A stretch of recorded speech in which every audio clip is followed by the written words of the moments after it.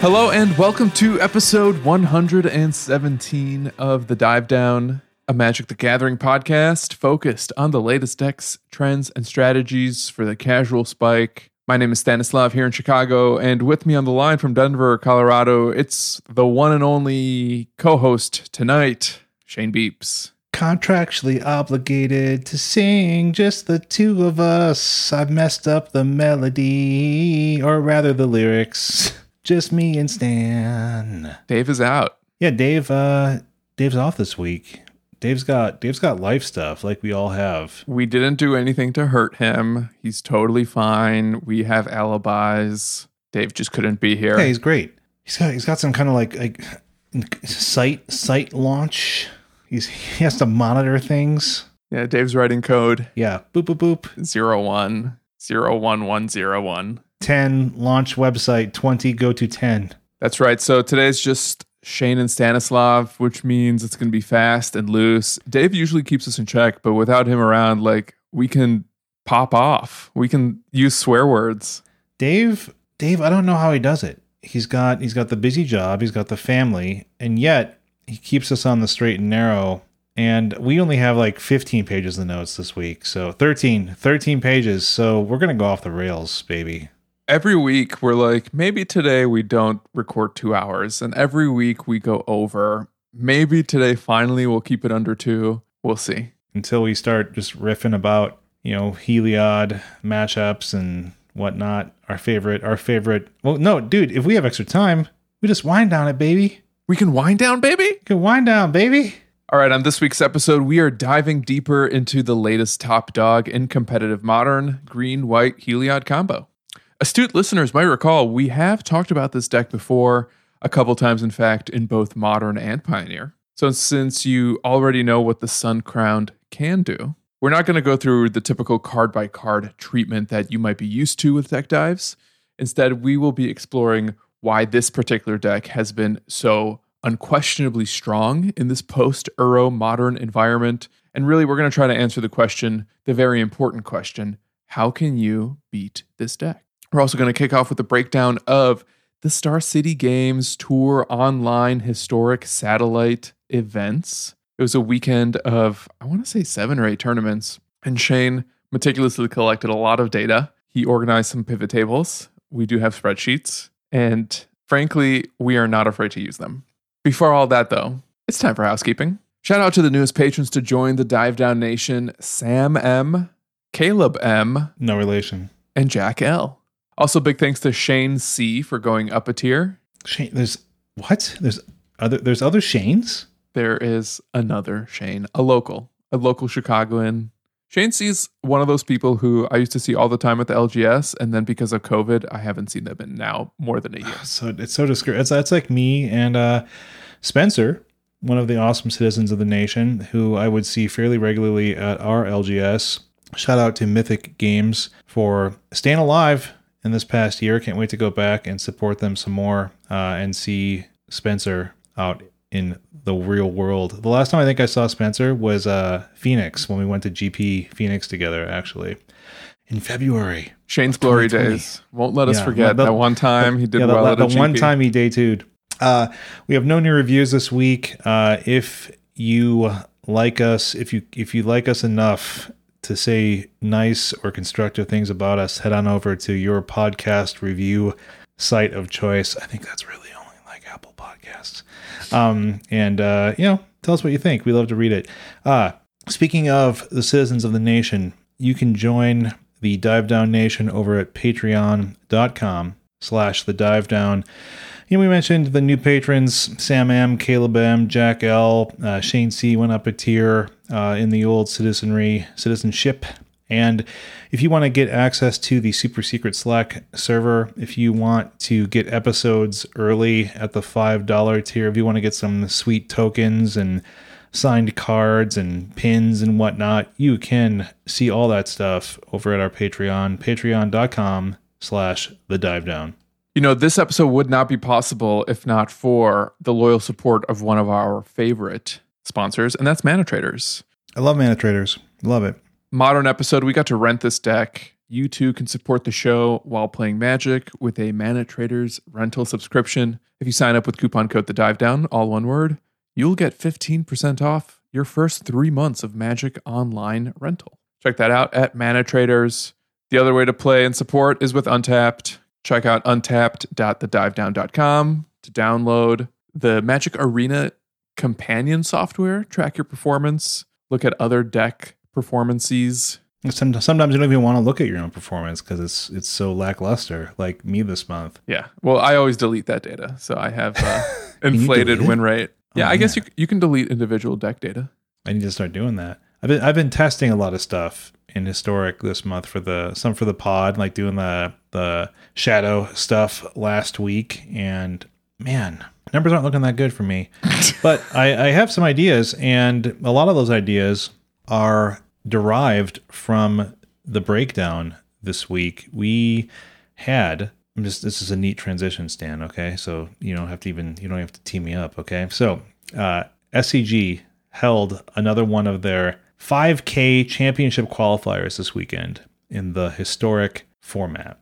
And what this means is they had 8 separate Satellite Swiss tournaments, and all the players in there with 12 or more match points, which means 4 or more wins, basically, because you cannot do like an intentional draw or anything like that, or even a draw, I don't think, unless you somehow... What if you lost on game 3 at the same time? I believe because these tournaments are run over MTG Melee. Yeah.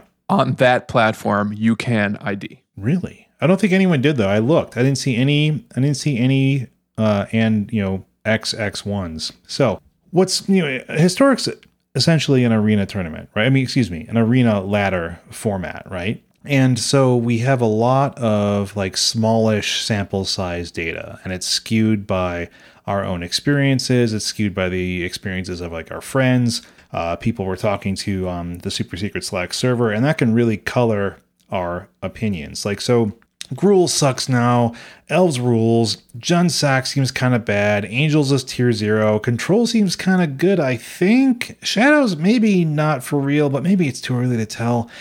These are all the kind of things that I think you and I have been hearing, Stan, and perhaps saying ourselves over the past few weeks, right? That's true. I have said all those things. Every one of them in a row, in the same intonation as me.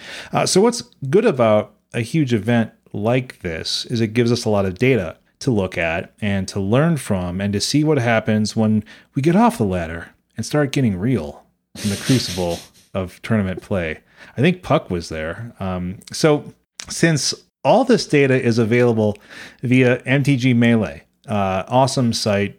Shout out to Melee. Shout out to SCG for doing this. We were able to produce the satellite metagame and then also the championship qualifier metagame as well. And if you want to get real in the weeds, and I have to let someone else do this, probably like MTG Data on Twitter will do this, is you can see the matchups. So you can get matchup data in the end as well. One of the cool things about the MTG Melee data platform as well is that you can actually see the entire tournament's results after each individual satellite.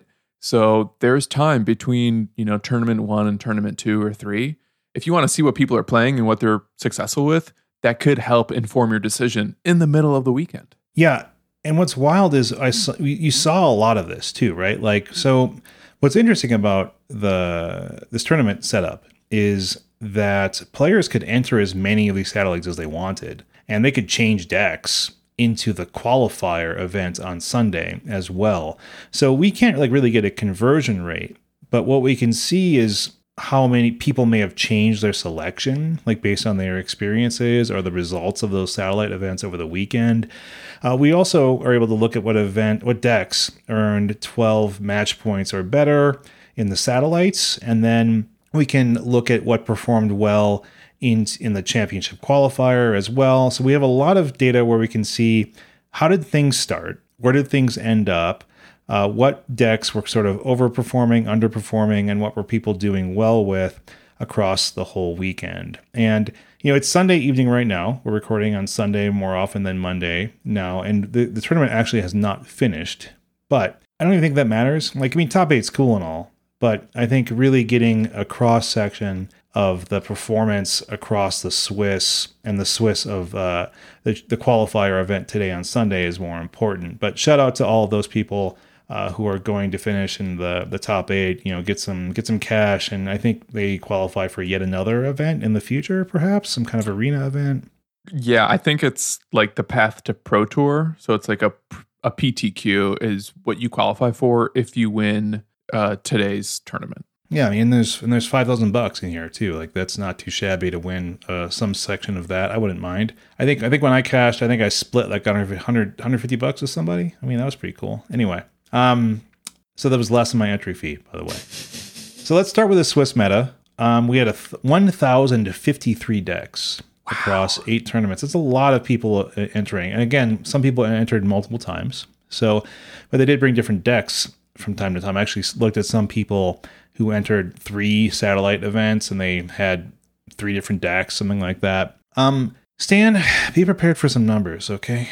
You got you ready for some numbers? I'm holding my pen. I'll write things down if you need me to. Yeah, thanks. 23.5% Jund, sacrifice / company / food. Okay, so we have 3 different names here, right? I looked at a lot of these lists to try to determine if there were ways where I could actually split this up more granularly. But honestly, there weren't. Like, the food decks basically never had collected company, but not all of the sacrifice decks did either. They often did.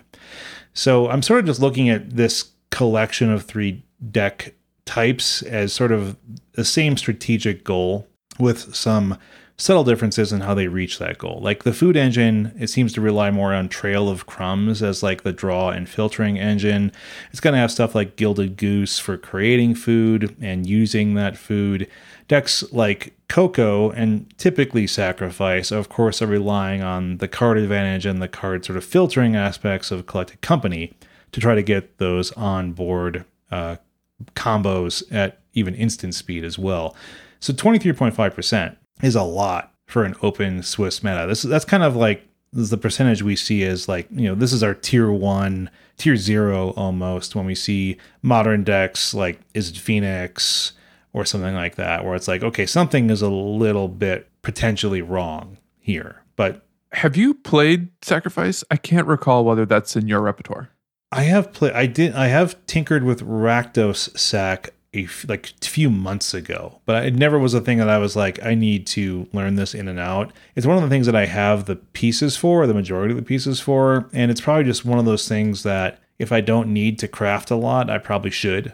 Mainly because I should probably learn how this deck works more fundamentally, because clearly a lot of people respect it. Yeah. Why do you ask? Well, I'm just thinking about Trail of Crumbs as an alternative to Cocoa. You can play it early. It works really well with the Cat Oven combo specifically, while also letting you dig through your deck a little bit.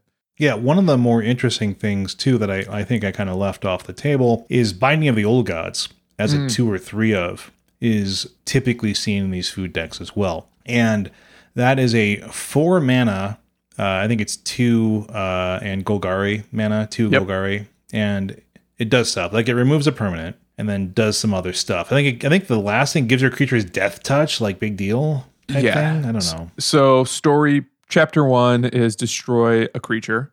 Chapter 2 is fetch a forest, and that includes non-basic forests. And then chapter 3 is give your creatures death touch. Yeah, I mean, apparently 4 mana Vindicate, is a 4 mana like Maelstrom Pulse type thing. I don't know. Why is that so good, do you think, Stan? Well, I think it's a 2-for-1 because it not only for 4 mana, I hope so. Yes. Not only does it destroy a creature, but it's actually any non-land permanent, but it also gets you a forest. So even though you're just, getting air from it, you are essentially replacing a card in your hand, assuming it sticks around. But who's just destroying this thing, to prevent them from catching a forest? Not me. I don't know. I think that, the sagas are interesting in that they are permanents, at least for a while, until they go away. And so that lets you do certain special things with them. Like, of course, that's the kind of thing that, Second Rodeo in our Twitch chat. If you want to check out our Twitch chat, you can always go to the _Shane. When we go live, we tweeted out We put it in the super secret Slack server, of course, and you can hang out with us there. So like, let's say you're doing like a Yorion build, like if you're doing like some kind of 4-color control, or maybe even like a 3, would that be 3-color? Yeah, it could be 3-color. Could be, let's say your Obzon control deck, because Yorion is a hybrid mana, right? Yeah, blue-white. Yeah, it could be Sultai, it could be your, whatever, Obzon, very popular in the historic metagame.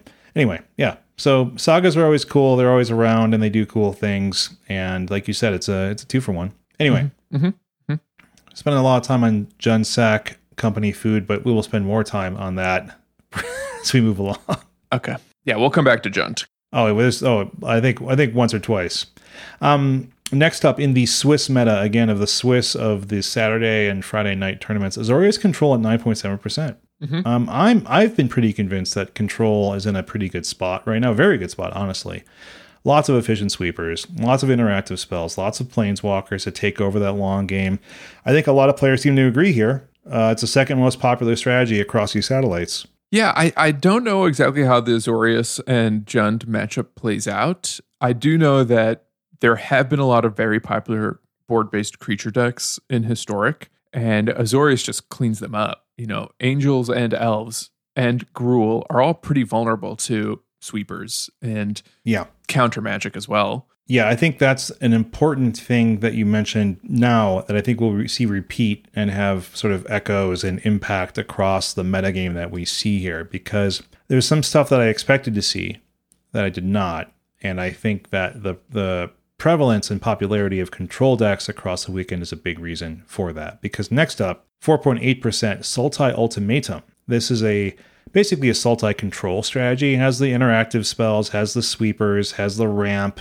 And the goal here is to get Emergent Ultimatum online. That's a black, green, blue spell. If you're counting at home, that's 7 mana.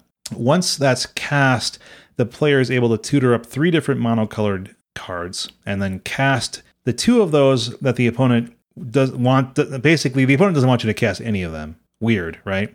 And they get to pick one that you cannot cast, and that's frequently good game because you can get anything. You can get some giant honker of a 8 mana spell that makes you an 8/8 Kraken with hexproof type thing that gets to stick around.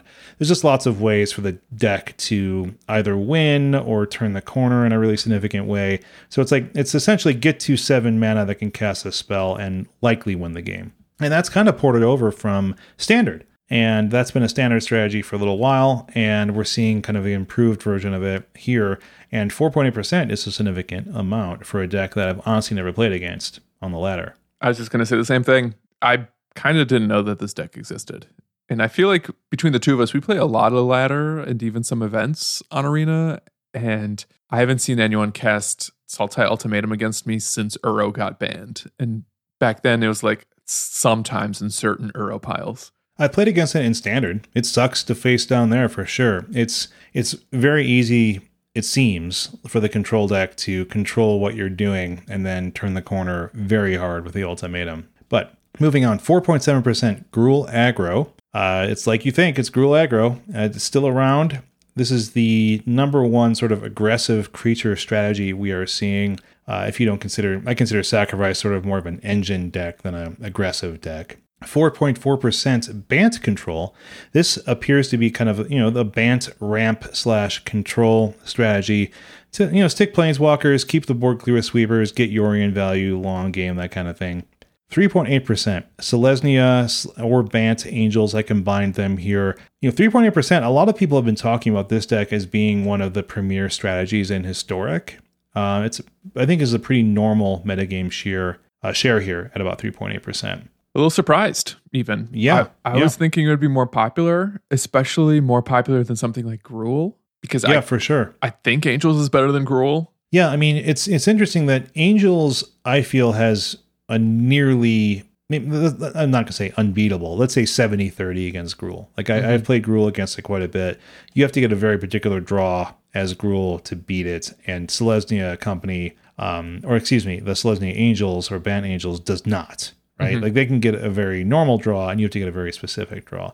I think that with the popularity of control that we're seeing, I think that is a particular weakness of the Angels deck. And that's, I think, It's not what made people only bring it 3.8%, but I think it's a reason that we might have seen it not succeed. That's a little bit of a spoiler. Up next, 3.7% Selesnya Company. This is a non-angel, so the Great Henge Coco beatdown strategy. Good deck. I think it's cool. I think it thrives in a somewhat different meta than this. Like, I think the people who brought this were probably expecting maybe a little bit more of a Gruul meta, honestly, or a small creature meta, because it just, go a little bit slower and you are going to win in the end. Yeah, this Selesnya Company deck I think is really interesting and perhaps even a little underplayed just in general. And we were talking about this in the Slack, this week, people comparing it a little bit to modern taxes, even though it's not necessarily stretching resources the way you might expect a modern taxes deck to play. The way it plays Hate Bears, the way it plays Skyclave Apparition, and the 2-drop that puts a counter at the start of every combat. Yeah, that one is brutal. Yeah, the board gets out of control really quickly. A lot of must-answer threats. I think the deck is really cool. And I also think just Skyclave Apparition, any deck that can run it efficiently is elevated because that card answers practically everything in the format. Yeah, it's brutal.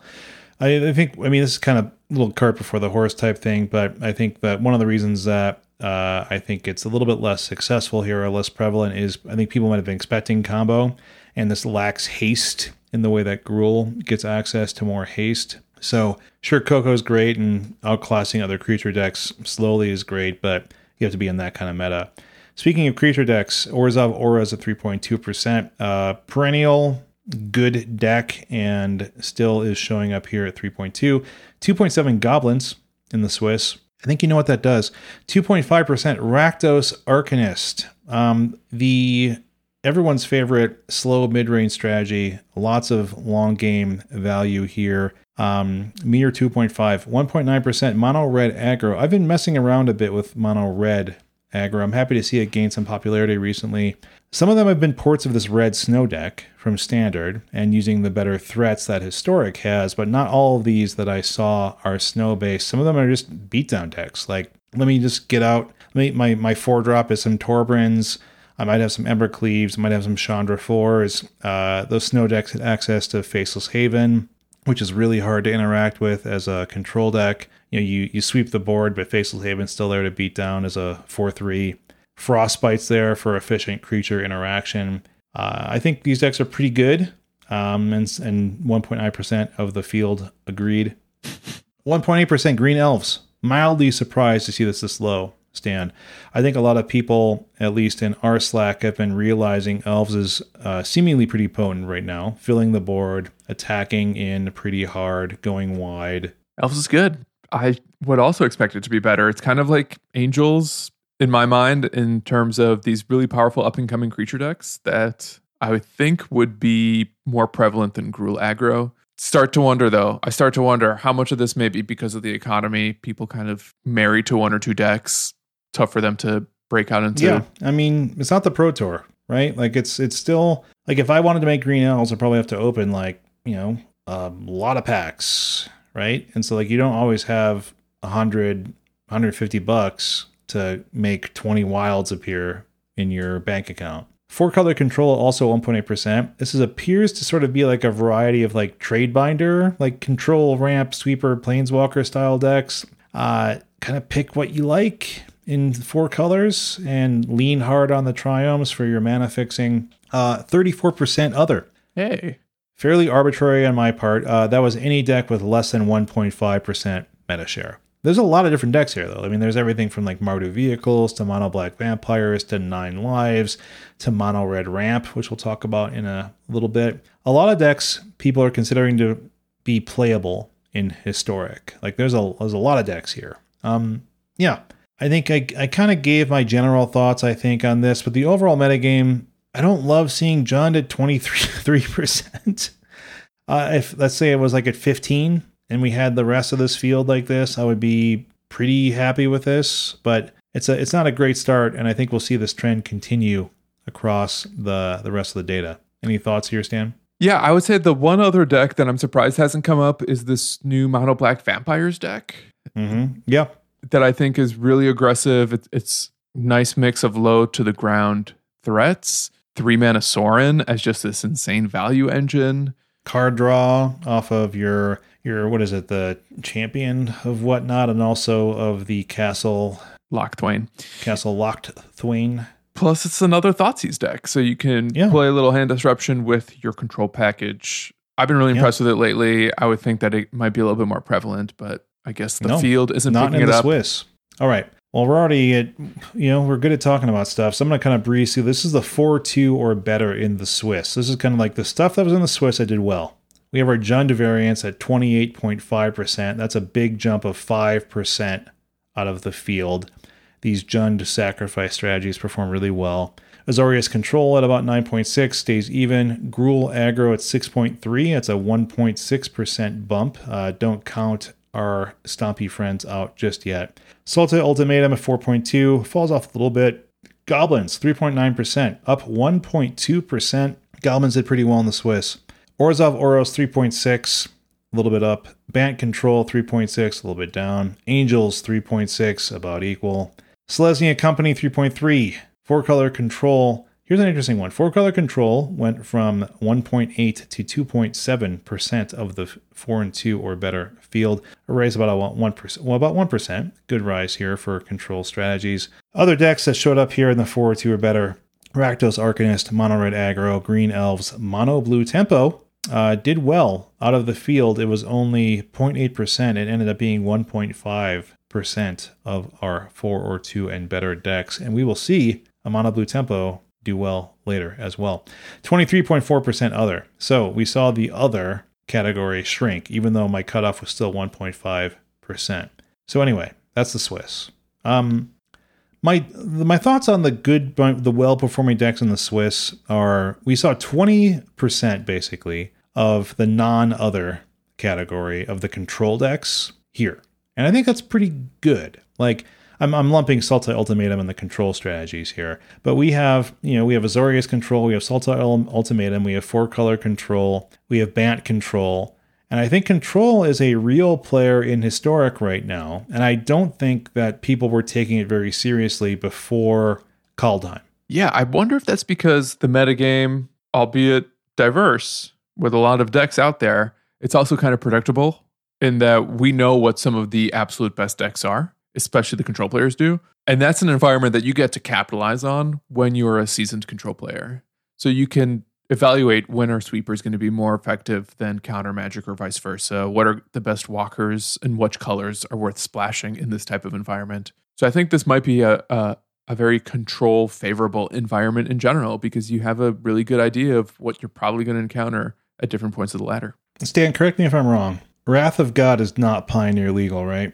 It's only Historic legal. Correct. Pioneer does have Supreme Verdict. Yeah, Supreme Verdict, but not Wrath of God. So, easier to regenerate creatures, I would say. Yeah, see, he's all the regeneration creatures. So all of you Rakshasa Death Dealer fans from Khans of Tarkir get to regenerate that guy.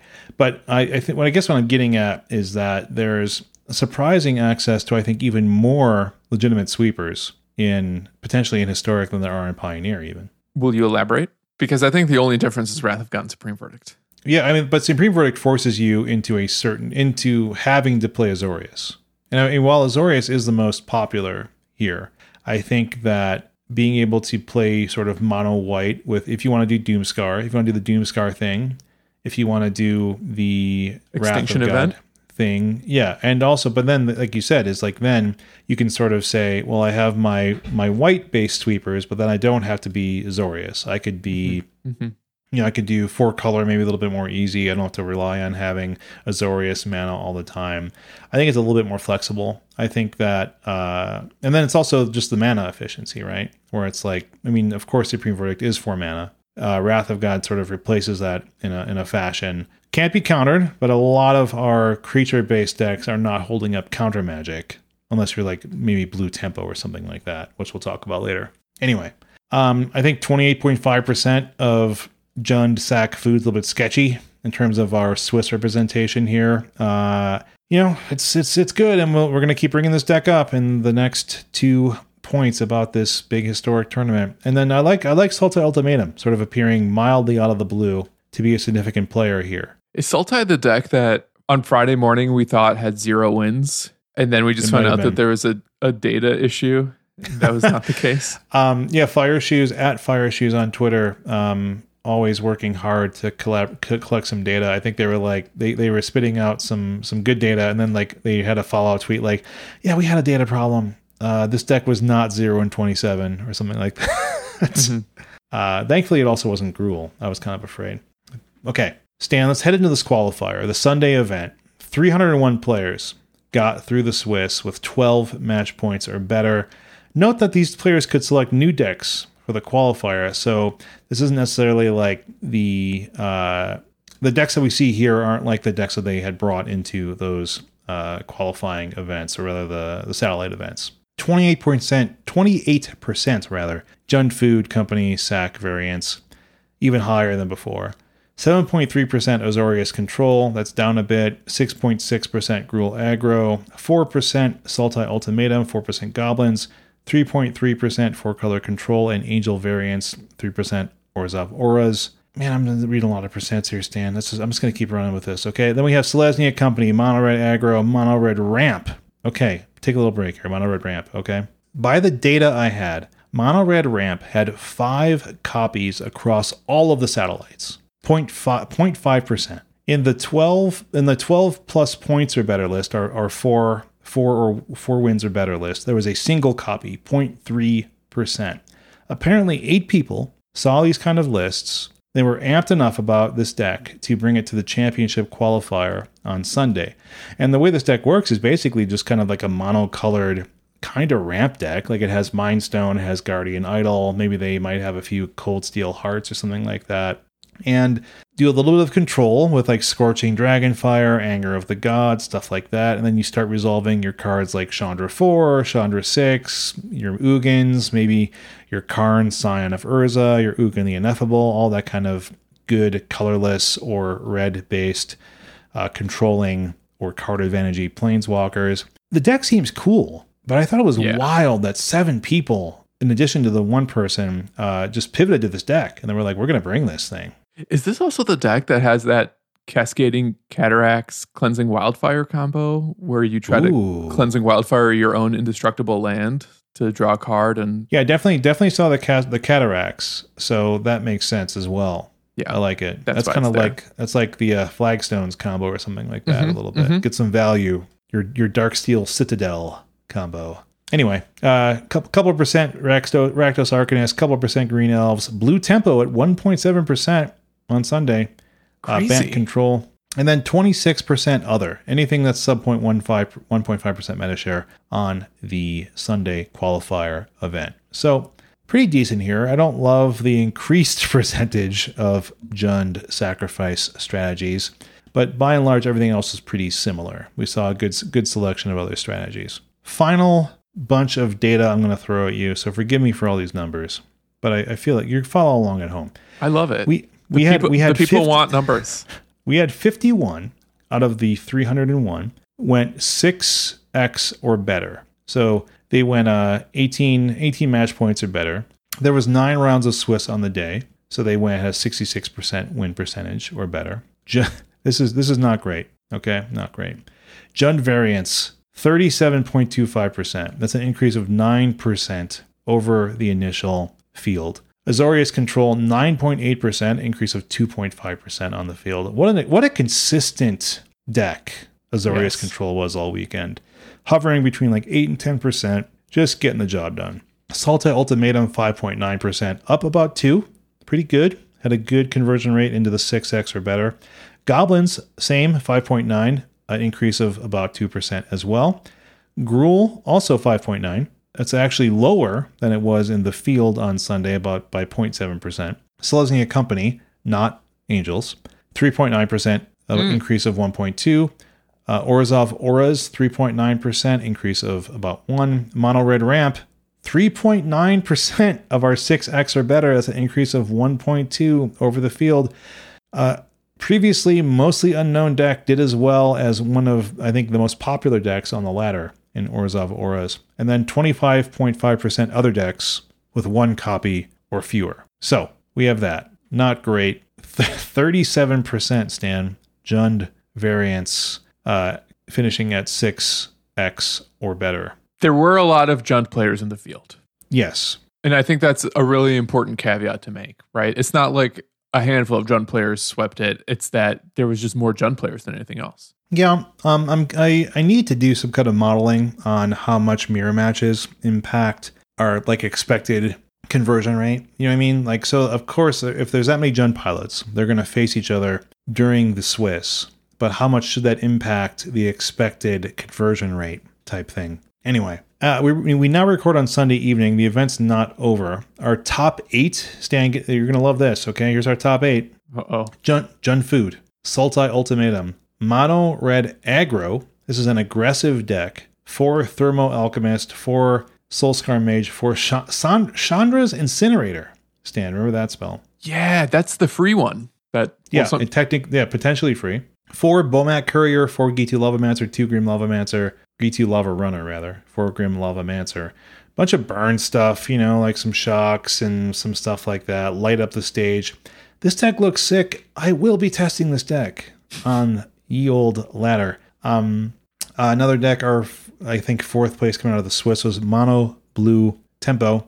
This is kind of like a Blue Spirits list. It's got the Tempo spells and, of course, some Faceless Haven. I think this deck could maybe technically, mathematically run 4 Faceless Haven. It only had 2. It did have 4 Ascendant Spirits forming that snowy foundation. Okay, but then here's our bottom. Here's the next 4, okay? Jun Company, Jun Food, Jun Food. Mm-hmm. Mm-hmm. So that is 5 out of the top 8 are Jun Food / company strategies. Not my favorite. What are you thinking when you see this kind of stuff, Stan? A little surprised. I'm a little surprised. Yeah, right? So I'm seeing in chat, Stefan says that they did some number crunching and Jund was 20-7 against blue-white control. My goodness. And I do think, though, that on the other hand, these creature decks that you and I are very fond of, that we're seeing underrepresented here, generally do well against some of these Jund strategies because they get too big to pick off by Mayhem Devil and too wide to lose to Priest of the Forgotten Gods, making you edict a creature. Yeah, at times, yeah, for sure. You can find yourself in bad spots, of course. Yeah. So I wonder if it was just a matchup roulette that went very favorably for Jund, that it didn't have a hostile environment, and the environment that the control players were hoping to beat up on, which may be creature decks, weren't as present in either. Yeah, I mean, I think what's interesting is our 2 most popular decks, we're getting like another triumvirate, I think, meta, right? Which is sort of like control is going to eat creature decks alive. Some creature decks can beat Jund because they either have enough bodies to avoid the sacrifice engine, or they can out aggro it, or they have access to Embercleave and sort of like force a bad block and then win in that fashion or something like that. So we have control decks beat creature decks, control decks don't beat Jund sacrifice decks, and creature decks can beat up on Jund by and large. And so that's probably, I think, kind of where we're at, which is, creature, aggressive creature, control, and sack engine. And that sounds like that's like where we were before. I mean, sort of, in terms of we had our Sultai ramp / control deck, and that's been replaced by the Azorius or Bant or 4-color variants. And that's just where we're at. Is like Sultai control is no longer where we're at. And just like in Modern, Uro doesn't exist. And so we have we have to make our control decks something else.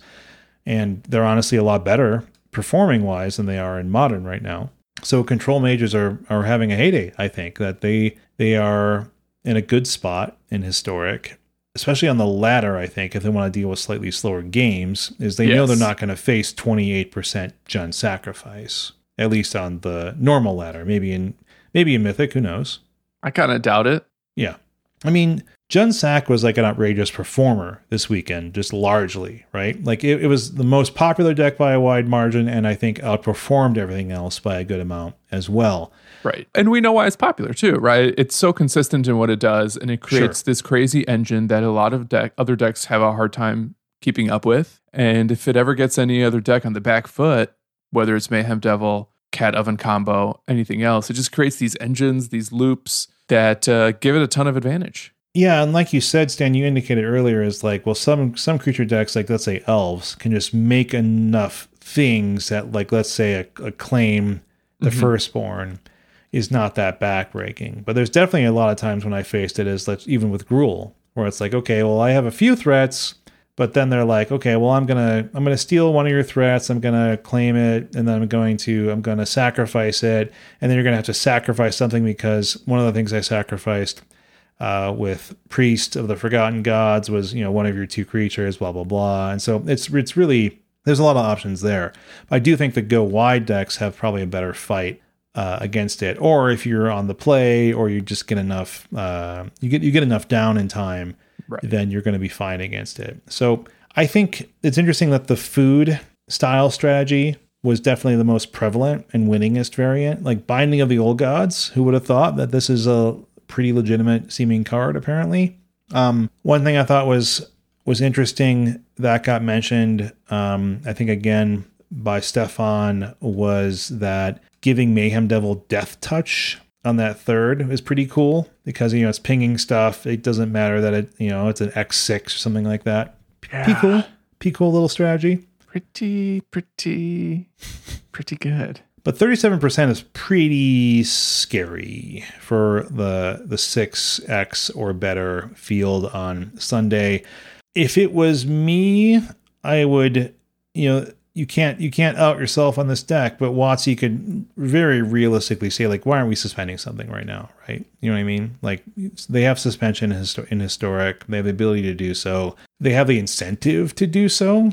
You know what I'm saying? Like, they could say, like, we want people to be focusing on the Historic Anthology. Let's sort of mix things up. And I don't think there's a lot of players who play Arena very seriously who would balk too much at saying, like, yeah, let's mix up Historic. Why not? Yeah, I mean, Cat Oven was banned in Standard, so there is some precedent there. Yeah. What do you think the thing is to ban? I mean, like, I don't really want to put you on the spot, but, like, what's kind of like your gut? I kind of hate the oven part of Cat Oven in particular. I do hate the oven because that's one of the sack outlets for the claim, right? It's like give them one less thing to, like, steal something, sack it, blah, blah, blah. Right, because I still think, claim is cool, and being able to pair claim with something like Woe Strider or even, what's that land? Phyrexian Poopadoop. That Temple? Always makes me upset. Yeah. Citadel? You forget it's there. Right. I just think one fewer engine to have, like, the Cat Oven combo, but still be able to play some kind of sack deck, I think is why do we need rule of 16? Right. I mean, there is also the fact that Jund is hateable, right? Graveyard Hate is pretty good against these sack decks because it shuts off Cat, it shuts off the escape on Woe Strider. So I think that's important. Yasharn, great card, just stops that deck cold.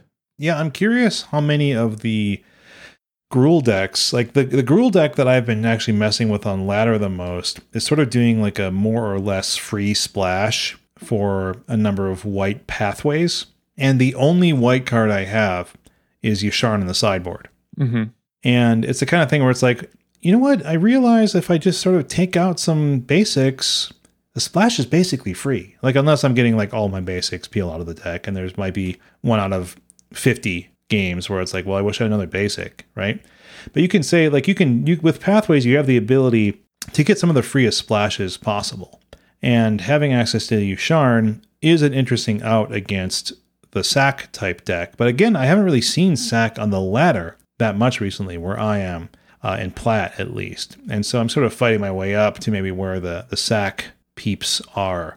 But I think it's definitely a tool as well, where it's like, hey, we have Graveyard, we have Yasharn. Some of these 4-color control decks are running Yasharn as well to take out that engine offline, or Bant. Shane, it's Phyrexian Tower, by the way. Oh, thank you.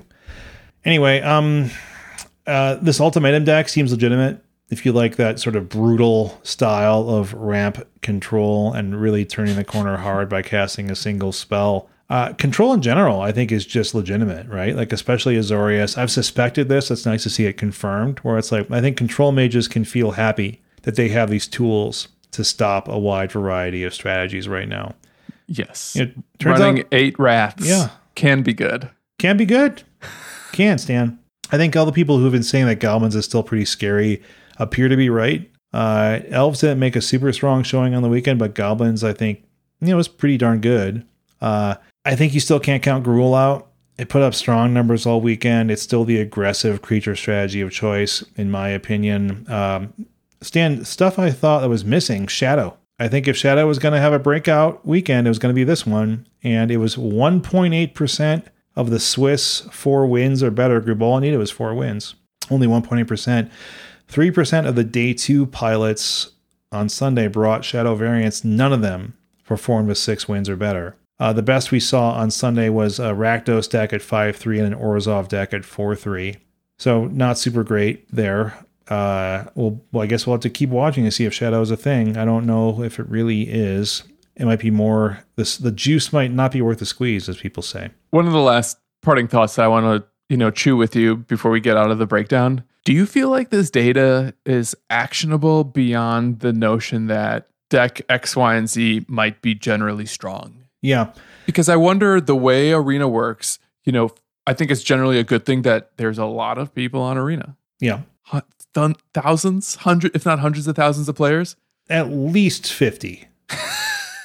At least 51, I'd even say. I just mean like, so we see that Jun Sack is really popular in this one weekend. I don't think that means we're going to see an uptick in Jun Sack on Arena because it's so diverse of a player base in the first place. So I think it's really cool that these events are happening, but I'm not sure it's necessarily something we need to lose sleep over. And it might just be entirely in WotC's court to make sure that there isn't, any deck that is tier 0, too unfun, and maybe potentially more broken than anything else that's happening out there. I mean, this is a show for the casual spike, right? So we have a certain segment of people that, we are, and we imagine our listeners are. And so I don't think this is the kind of thing where it's like, yeah, I have the full collection. I'm going to easily pivot. I'm switching decks on the regular because I'm trying to game the meta. What I think this could do is potentially give people something to say, well, I'm kind of floundering with this deck that I'm using. Like I have mono blue tempo and it's not killing it that much. What should I be thinking about? Like, should I be thinking about Jun Food? Should I be thinking about something like a mono red aggro?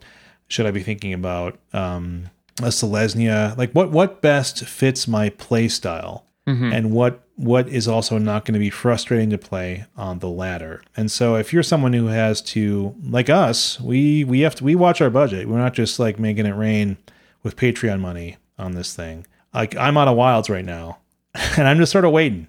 Like I've got enough. Like would I want to play Selesnya Company? Yeah, I would love to. Me too. But I'm not going to do it because it's like 20 wilds I don't have. And so I'm just sort of holding strong with what I've got. But if you are a player who's more judicious with their budget and their wilds, you can say, what's performing well that also fits my play style, and use data like this to sort of make decisions on. But I think, like you said, Stan, is like the ladder is still a weird thing, right? The ladder is a unique environment that is different than a tournament environment. But I think you can also say what's going to win. Like if let's say you're just a ladder grinder, let's just say you're playing. You want to grind up to Mythic, even Diamond or something like that, right? Like what's going to make that less frustrating? And the difference between 57% and 53% is actually significant. So you can say like, what is the best choice for me right now in my goals? Yeah. My advice is play Elves. Elves is good. I have a proposed nickname for ladder grinders. Can we call them contractors? Like, the type of people that climb a ladder, build a house. Yeah. Or me, like hanging holiday lights, something like that. All right. Good work, Shane. Thank you for crunching all those numbers. A lot of data, fun to talk about. Let's see what happens. Strixhaven comes out like next Tuesday, it feels like. So really? Yeah. I mean, we're going to have previews soon. Preview episodes coming up, my favorite episodes, because we get to put ourselves on the record with some opinions. Right. And I only say that because even if Jund is crazy strong right now, we might see some new technology that can provide a little bit of a shakeup as well. Alrighty. We're going to take a quick break, and when we return, we are diving into modern Heliod Company. We've talked about it before, but you've waited long enough. We're going to tell you how to beat this deck, if you even can. Spoiler alert, it's hard. Stay with us.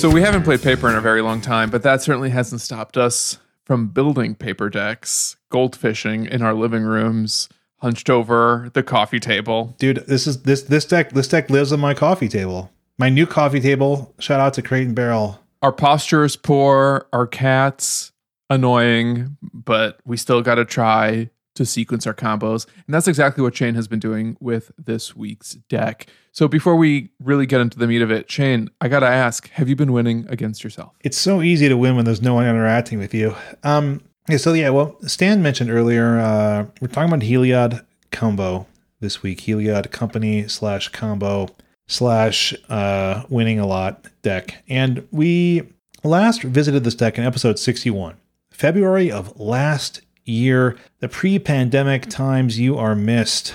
At that time, Heliod Company, as it was, I guess, more commonly referred to, was good enough. We thought it warranted the deck dive treatment, and the deck had recently been given access to Heliod Suncrown out of Theros Beyond Death. It transformed it from the Vizier of Remedies Devoted Druid Infinite Mana combo into something a little bit different. These Vizier Druid decks use the infinite mana of that combo to tutor up, kill with Walking Ballista, add some alternate combos to gain infinite life with like Viscera, Seer, and Kitchen Finks. These new builds of Heliod Company allowed for a really clean and fast infinite life combo. All you had to have was Heliod and Spike Feeder on the board if your opponent lacked interaction for Feeder, and a clean and fast infinite damage combo with Walking Ballista and Heliod Suncrowned, while still retaining the infinite mana combo of Druid and Vizier, along with some backup combos of Seer and Finks for infinite life if you wanted. So if you don't know all these combos by heart, which I do not blame you, we don't have a lot of time to revisit them here, so maybe check out episode 61 if you want that deep dive treatment. But suffice it to say, this deck was attacking on a number of different angles, could make a bunch of different creature combos on the board to put the game out of reach for many opponents. But it was a bear to play on Magic Online. People frequently wouldn't automatically scoop to large amounts of life. Let's say you made like 200, right? It still wasn't necessarily an automatic win. Like, Prime Time can attack through that in time. Some decks don't care about it. Like, that made it challenging to determine the true power of this deck, I think, back in that range. Because when we were testing it, we had plenty of times where we were like, yeah, I made a bunch of life. It took me like 7-8 minutes. And, the opponent just was able to attack through it. Or they milled me out or something like that, right? Made a bunch of zombie tokens with Field of the Dead. Oh, yeah, remember that? 2 important cards have been printed into Modern since then, in 2020. It raised the efficiency and flexibility and the power level of the deck. The first one is Conclave Mentor, Magic 21 in June. Green-White Bear, 2/2. Scales effect, where it makes an extra +1/+1 counter is put on any creature receiving one of those. And Skyclave Apparition and Zendikar Rising in September, possibly one of the best white creatures ever printed. A hugely flexible piece of interaction for white-based decks. Note that I chose both of these cards to highlight in the spoiler episodes, so that's not true. Thank me for making these. That is true. No, I refuse to believe it. Okay. It's not surprising then to have seen Heliod combo as a consistent force in Modern since the printing of Conclave Mentor, and especially since Skyclave Apparition was added. It's interesting, though, that Skyclave was not typically a main deck inclusion for quite some time, and I think we'll talk about why Skyclave has been able to move into the main later on. So, Stan, I don't know if you noticed anything different than I did, but I kind of went back on like mtgdex.net, which, by the way, is a very cool site. I don't think it gets as much sort of press as like Goldfish or MTG Top 8 or something like that, but I really like mtgdex.net. And since summer of last year, it's been consistently 5-0ing leagues, placing highly in challenges and prelims. But more recently, I'd say that Heliod combo has been a consistent tier 1 deck. And considered by some I've seen on Twitter who are winning with it, they're just like, this is the best deck in Modern by a good margin. And the aforementioned mtgdex.net currently puts Heliod combo as the second most popular and most winningest deck in Modern over the last 2 months, and the first most popular in the last month. And that's an indication that this deck is both growing in adoption and refinement of the strategy. And I think it's currently number one on Goldfish as well. Yes. All right. So let's try to start talking about what it is about this deck that makes it so popular and strong right now. And I think this notion of refinement might be a big part of that. We'll also get to this later, but also changes within the metagame itself has potentially cleared the way for some former foes that basically aren't around anymore.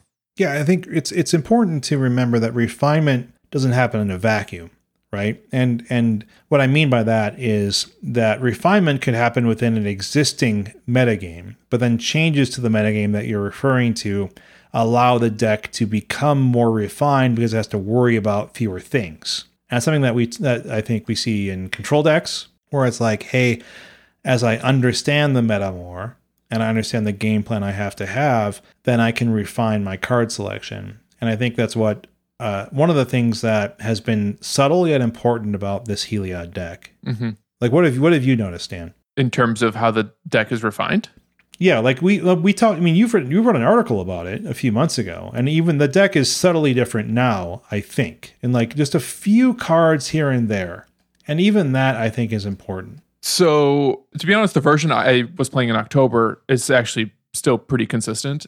And I think where it's getting refined is that people are starting to understand what really makes it tick and what its strongest tools are in getting the combo online, and really playing a potentially on-plan strategy game one that can also interact with opponents. So that's really where Skyclave comes in. But also, for sure, recognizing the importance of turn one mana dorks, whether that's a Utopia Sprawl, an Arbor Elf, sometimes decks Noble are even Hierarch. playing Noble. Yeah. Yeah, I think I saw a tweet just yesterday that was like, this person clued me into like just having one extra dork, and this is the truth. Like just having, and I would agree, where it's like, how much ramp do you want? A lot. What kind of ramp do you want? Do you want the good sprawl? Kind. Yeah. Do you want the sprawl Arbor Elf? Do you want Birds of Paradise and Noble Hierarch? Mostly Noble. I'm just adding color commentary while you speak. Thank you. I appreciate it. One of the things I really like is, and I think this is one of the things that I'm sort of getting at, is let's just cut to the chase, Tam. We February 15th of this year, yes. Field of the Dead, Mystic Sanctuary, Simeon Spirit Guide, Tybalt's Trickery, I think most importantly, Uro, Titan of Nature's Wrath, were all banned from the format, and the shockwaves of this are being felt, and this landscape is being mapped out right now. But let's just, like, what does that let this deck do? And I think one of the most important things is Scavenging Ooze is no longer main deck. And that was the kind of thing that you'd see two of often in this type of strategy, which is like, okay, cool. Like, okay, I'm going to eat something out of the graveyard. I'm going to get a counter. Maybe it's two counters. Like, putting a counter on things is good in this deck when I have a scales effect, right? Maybe I'm growing this card to be huge. And it's like, well, you know what you get to run instead? 4 Auriok Champions. Oh, yeah. And let me tell you, Stan, and I think you can tell me, how good is Auriok Champion over Scavenging Ooze when it comes to making this deck work game one? Auriok Champion is insanely important.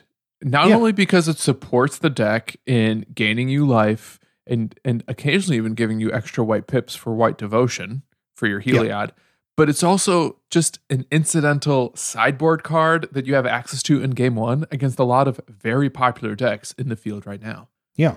I mean, we've got Prowess. Burn. Really shores up the game against Prowess, because even more than Burn, they want to get their damage in on their creatures. So if you're like, okay, I don't care that you have a 5/6, I'm just going to block it type thing. That's very handy. And then like black removal decks, very helpful against that, because it's almost like a Conclave Mentor that you can't kill with a Fatal Push, right? Or a Lightning Bolt. Yes, exactly. So it's part of like your engine that is hard to interact with. And then previously is the kind of thing where it's like, I went back, I was surprised how far Auriok Champion was like a 3 of, or like at least a 2 of. Like, it always has been there, but I think that it was the kind of thing that people were like, well, I got to run these Scavenging Ooze. Right. So I'm going to, I guess I'll shave on Auriok Champion.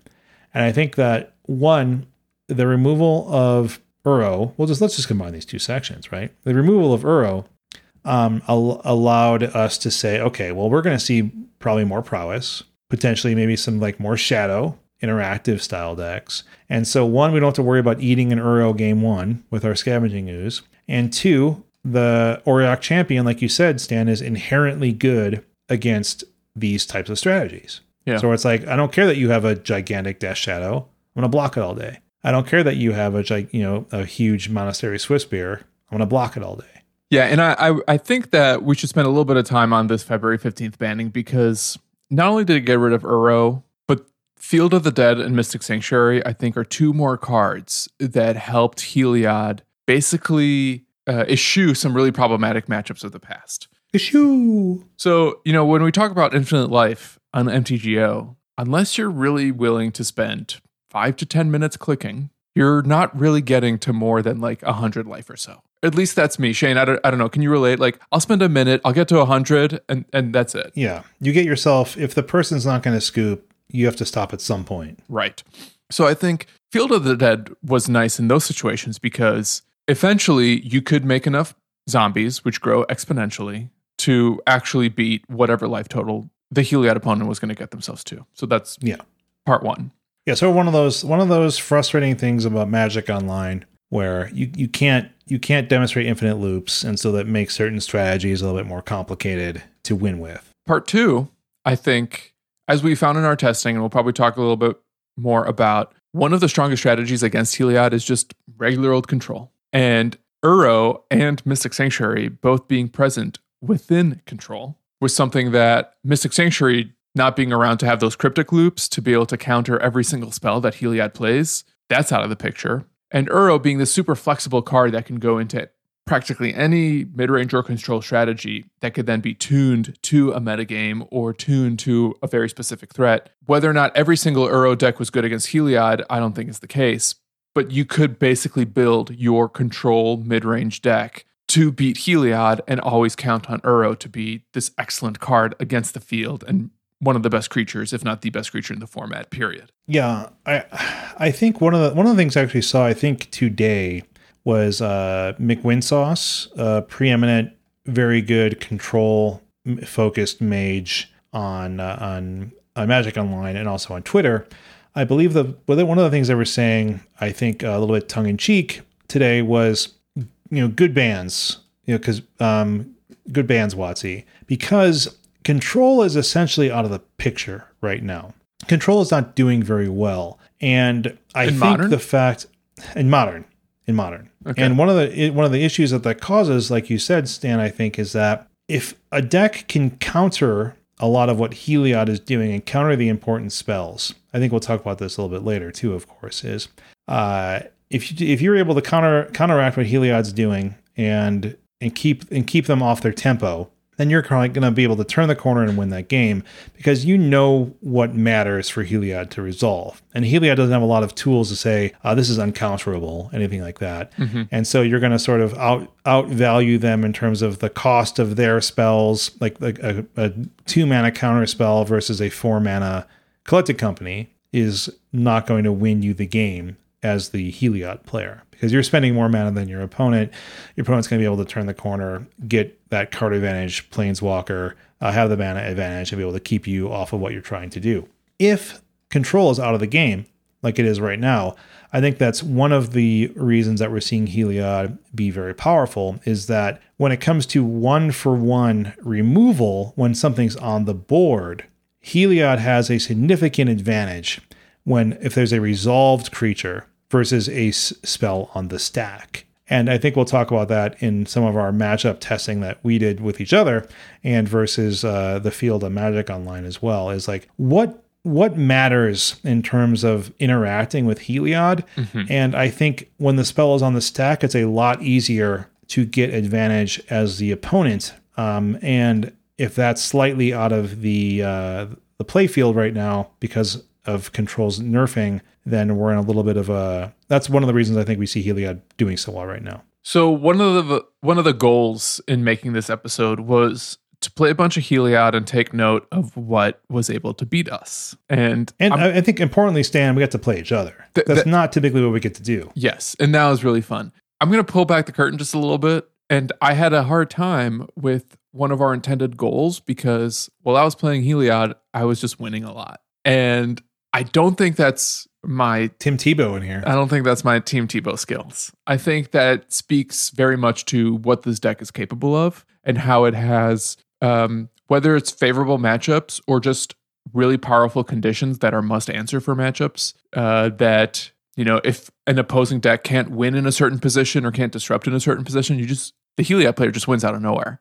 Yeah, I think it speaks to the current strength of the deck, right? Which is, and I think that's like I said, where it's like resolved. This deck has so many resolvable threats that require certain types of interaction at certain times, and almost like a Splinter Twin-esque ability to say, like, you need to alter the tempo of your game plan so much that it's going to allow me to get false tempo, kind of like a Jerry term there, which is like, as a prowess player, you're going to say like, well, I got to keep up this instant speed. I got to keep up this bolt. I got to keep up, I got to keep access to the 1 mana flashbackable lava spike, lava flash, lava dart. Yeah. I got to make this lava dart around. I got to keep this lava dart around.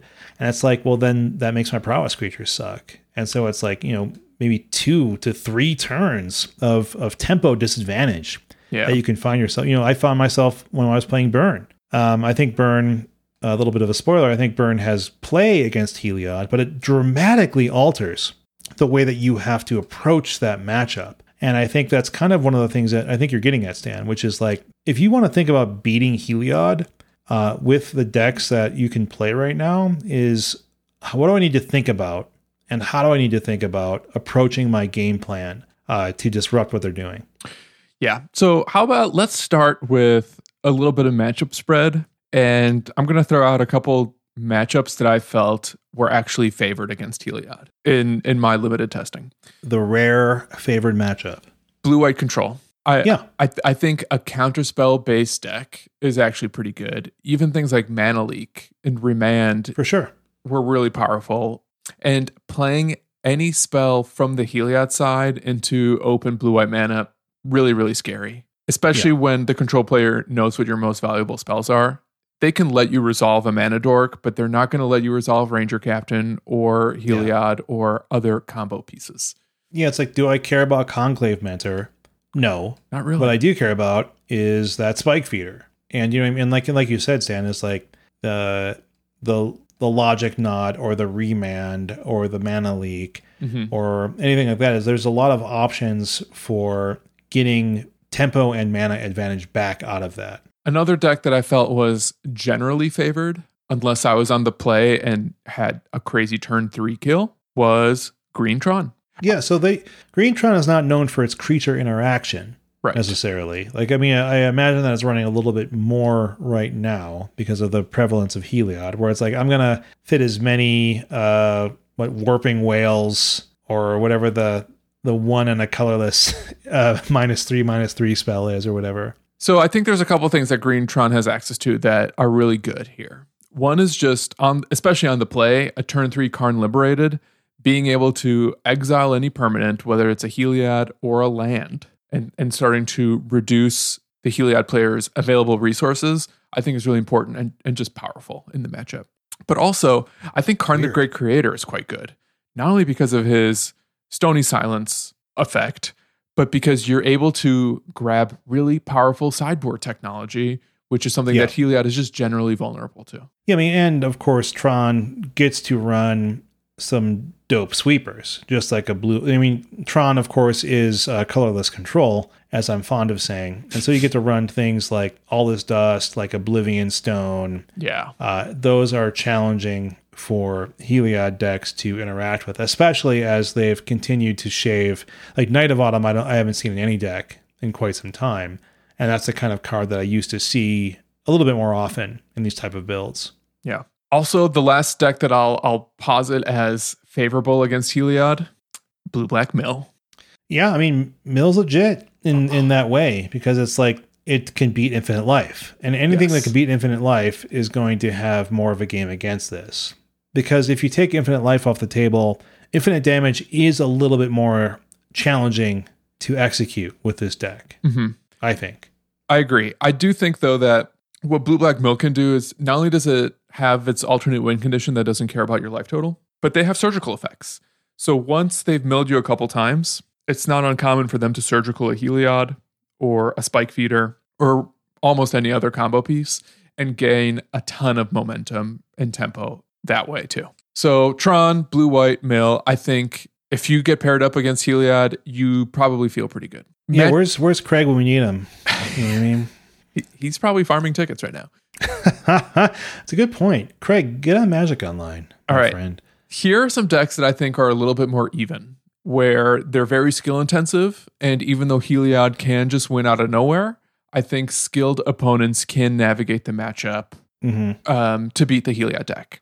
And the first one I'll throw out there is Jund Death Shadow. Yeah, I have not played this particular matchup. I honestly, man, I have not played with or against Jund Death Shadow in a minute, even though we've been testing a little bit more modern lately. What does this look like to you? Like, what do you think this looks like in terms of the matchup? So I think the best cards in Jund Death Shadow are the Hand Disruption and maybe big early shadows or Goyfs. Because a lot of what you're doing with this deck is 3 CMC or more, right? So like you're not your two mana setups are your 2 mana cards are setup cards. They are part of the engine, but they're not the payoffs. Your payoffs are 3 and 4 mana frequently because your Walking Ballista is typically often going to be cast for 4 mana, or you want to have 2 mana left up type thing, right? So 2 mana and you want to have 2 mana left up to give it lifelink off of the Heliod. Right. If you have a Conclave out, you can just play it for 2, save 2 mana for. But it's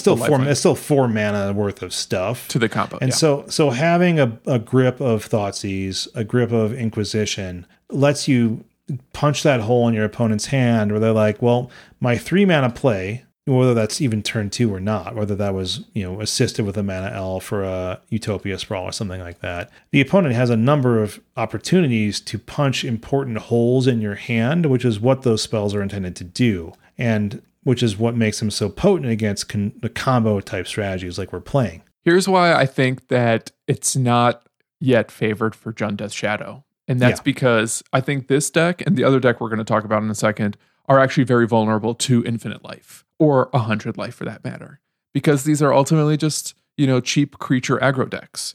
So if you have a massive life total, eventually you're going to keep that game going long enough that you find some combo out to go off with Ballista or make a massive Spike Feeder. Yeah, I mean, that gets at kind of the tempo, the false tempo issue we talked about earlier, which is like, okay, I'm Jund Death Shadow. I can't tap out because you can Coco, and I can't counterspell that. I don't have Stubborn Denial here.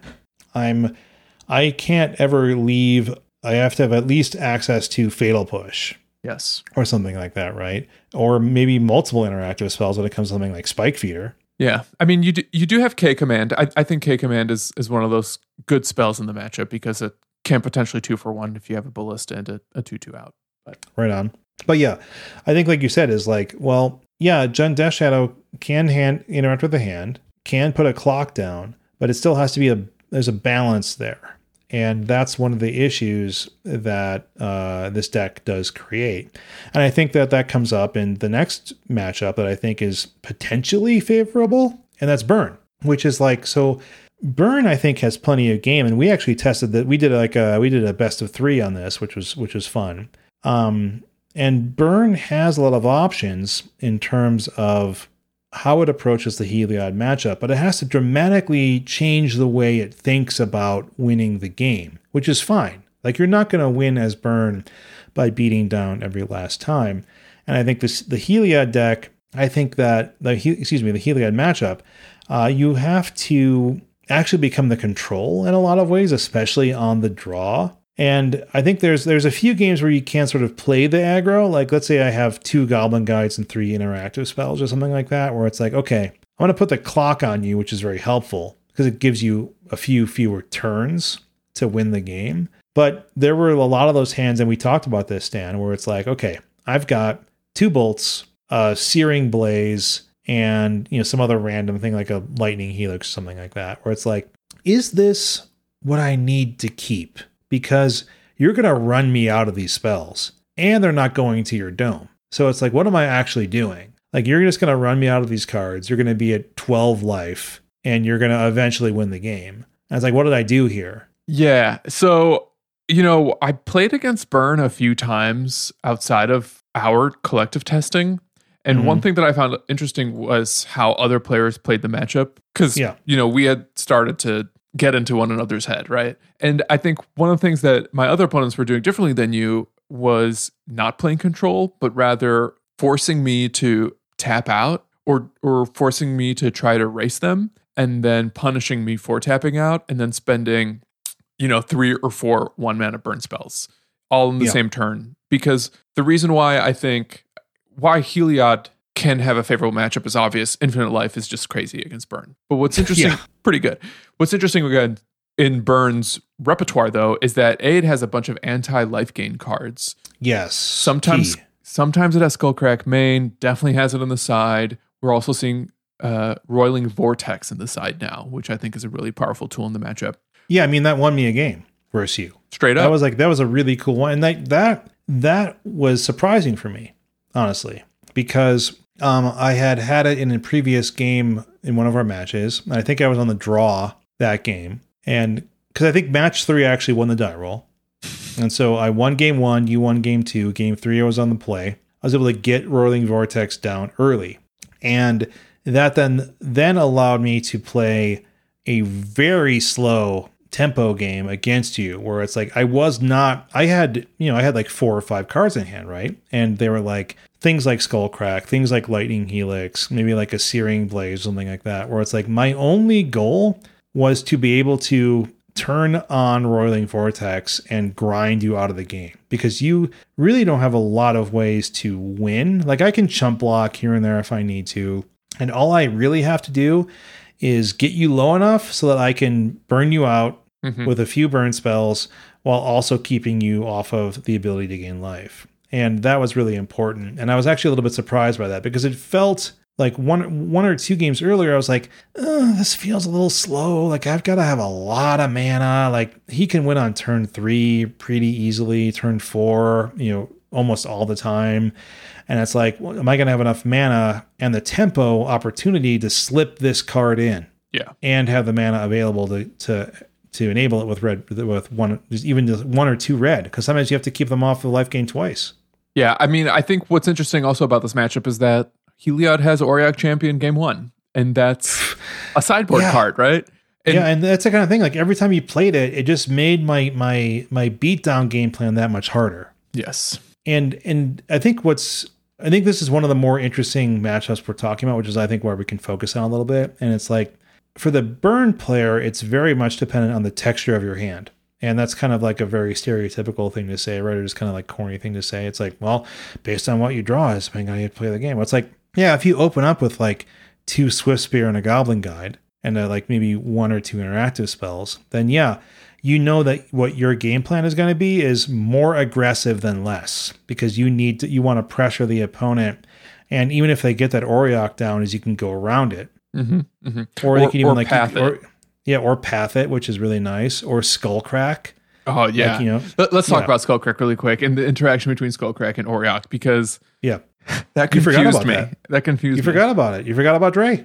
Forgot about Dre. Think I sold them all, Stan? So Auriok having pro red, you think that you can block red creatures for days. But there's a very important line of text on the card Skullcrack, which is damage can't be prevented this turn. And that won me a game as well against Burning Tree Emissary. Against Auriok. No, it won me the game with your Burrington Forge Tender. Oh, sure. Because I sandbagged, I knew that I had you within lethal, and I knew that, so what I cast like the Helix on your dome, you sacked the Forge Tender, and then I cast the Skullcrack.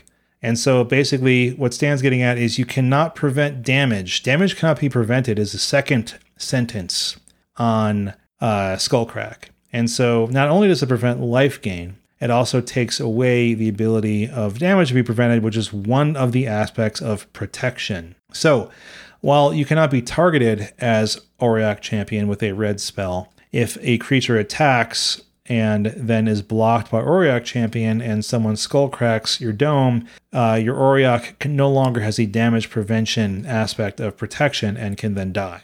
I guess the one thing we learned, maybe the pin we'll put on this burn versus Heliod conversation, is Spike Feeder is a really problematic card for the burn player as well, even if you don't have the combo. It's the worst.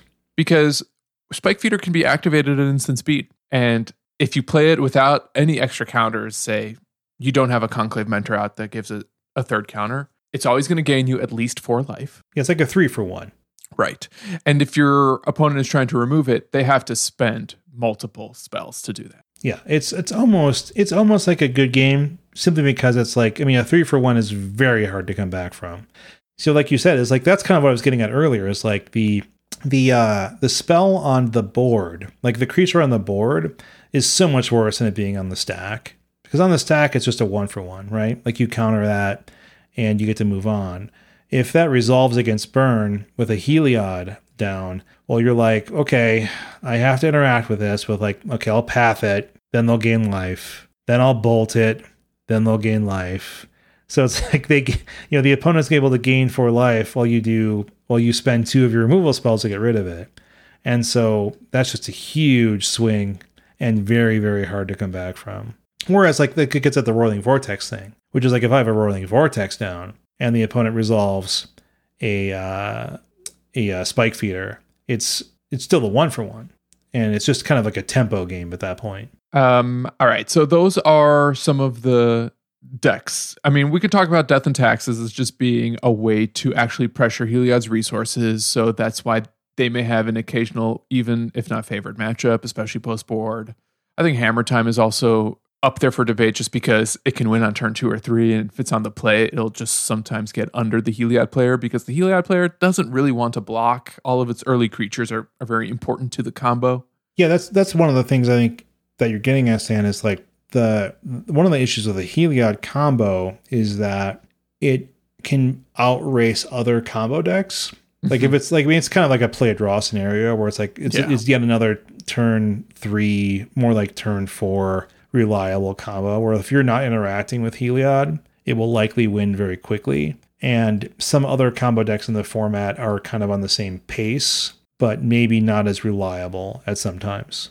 Yeah, and I think one of the reasons why we've been seeing a little bit of an uptick in like Mardu Stoneblade style decks, I think it is in part a response to Heliod, because they have a bunch of main deck hand disruption between Inquisition and Thoughtseizes, as well as Liliana's, and main deck Path to Exile, as well as the Edict effect on Kaya's Guile, can sometimes get around Auriok Champion, which is a card that beats up on other red-black strategies. Yeah, again, it's just one of those like disruption with the clock type things. Like you cannot give this deck time, because it will just continue to draw into options.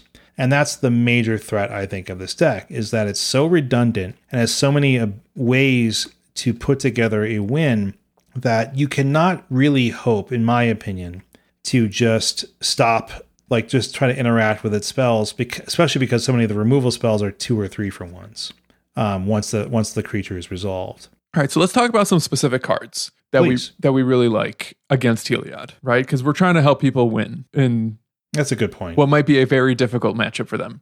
We mentioned them. Anti-life gain cards, I think, are really important. If you're in red, Skullcrack, or maybe more likely Roiling Vortex, super powerful. Yeah. And I think, briefly again, I think that requires thinking about your game differently. Like, just be prepared to not burn your opponent out, and just trust that you can lean on a card like Roiling Vortex. That just trust that you can use the mana, and if you keep your opponent from being able to gain life at all, you'll be fine, and then you'll be able to have a turn where you win, and you'll be okay. Like, you just have to be able to trust that. That's not going to happen all the time. It'll happen enough that you'll be glad that you sideboarded 2 or 3 copies.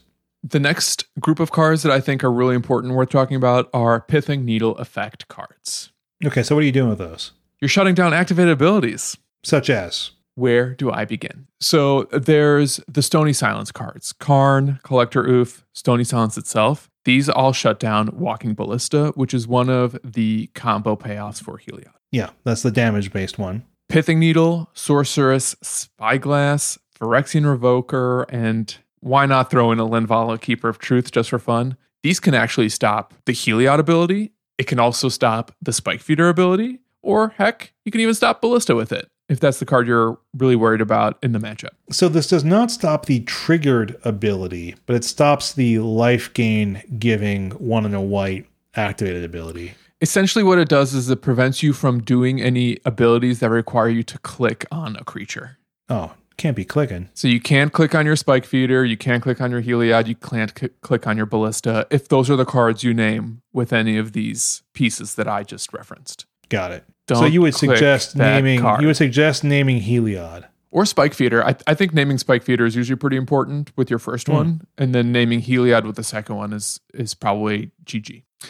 Assuming they don't flood the board and just beat you down with a 5/5 indestructible because they have, a couple Skyclave Apparitions and Ranger Captain of Eos. No, that game pattern would never happen. All right. We mentioned control being a good matchup, and I think counterspells and the counterspell friends are really good in Heliod matchups. So let's say you're like in a blue-red or a blue-black deck, right? Maybe you're not all in on counterspells in game 1, but you can side in some counterspells. I think those types of cards, anything from Mana Leak to Remand to Cryptic Command, are all going to be really good at stopping this combo or just buying you enough time to get under it. Stifle effects are similar in that way because being able to stifle a single Heliod trigger might buy you the turn you need to win. And I'm just going to throw this one out there. I was really impressed by one blue-white opponent I had, Vendilion Click. If you play Vendilion Click at instant speed at the right time, you can get an important combo piece out of my hand. Like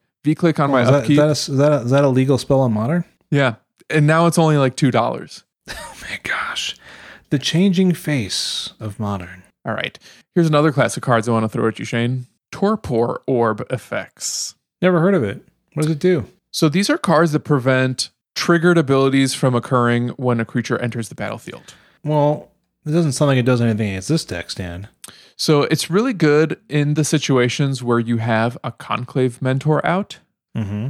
And I think if you even have something like Blight Beetle, which used to be Pioneer technology against that Heliod deck, something that prevents counters from coming on. This class of cards, it's not the perfect silver bullet, but I think you bring them in. So Hushbringer, Tokatli, Honor Guard, Torpor Orb, or if you're in green and you're really trying to shut down Heliod, Blight Beetle too. All right, last one in this group, in this little mini section of cards that are good against Heliod, surgical effects. So although surgical extraction itself might not always be good enough unless you're playing a deck with hand disruption that can actually put combo pieces into the graveyard guaranteed, I was really impressed with other surgical effects that can just strip the combo out of the deck. Unmoored Ego, really good if you just get every Heliod or every Spike Feeder. Lost Legacy, Infinite Obliteration, those style of cards where it's like, name something, search opponent's hand, graveyard, and library, get him the heck out of here.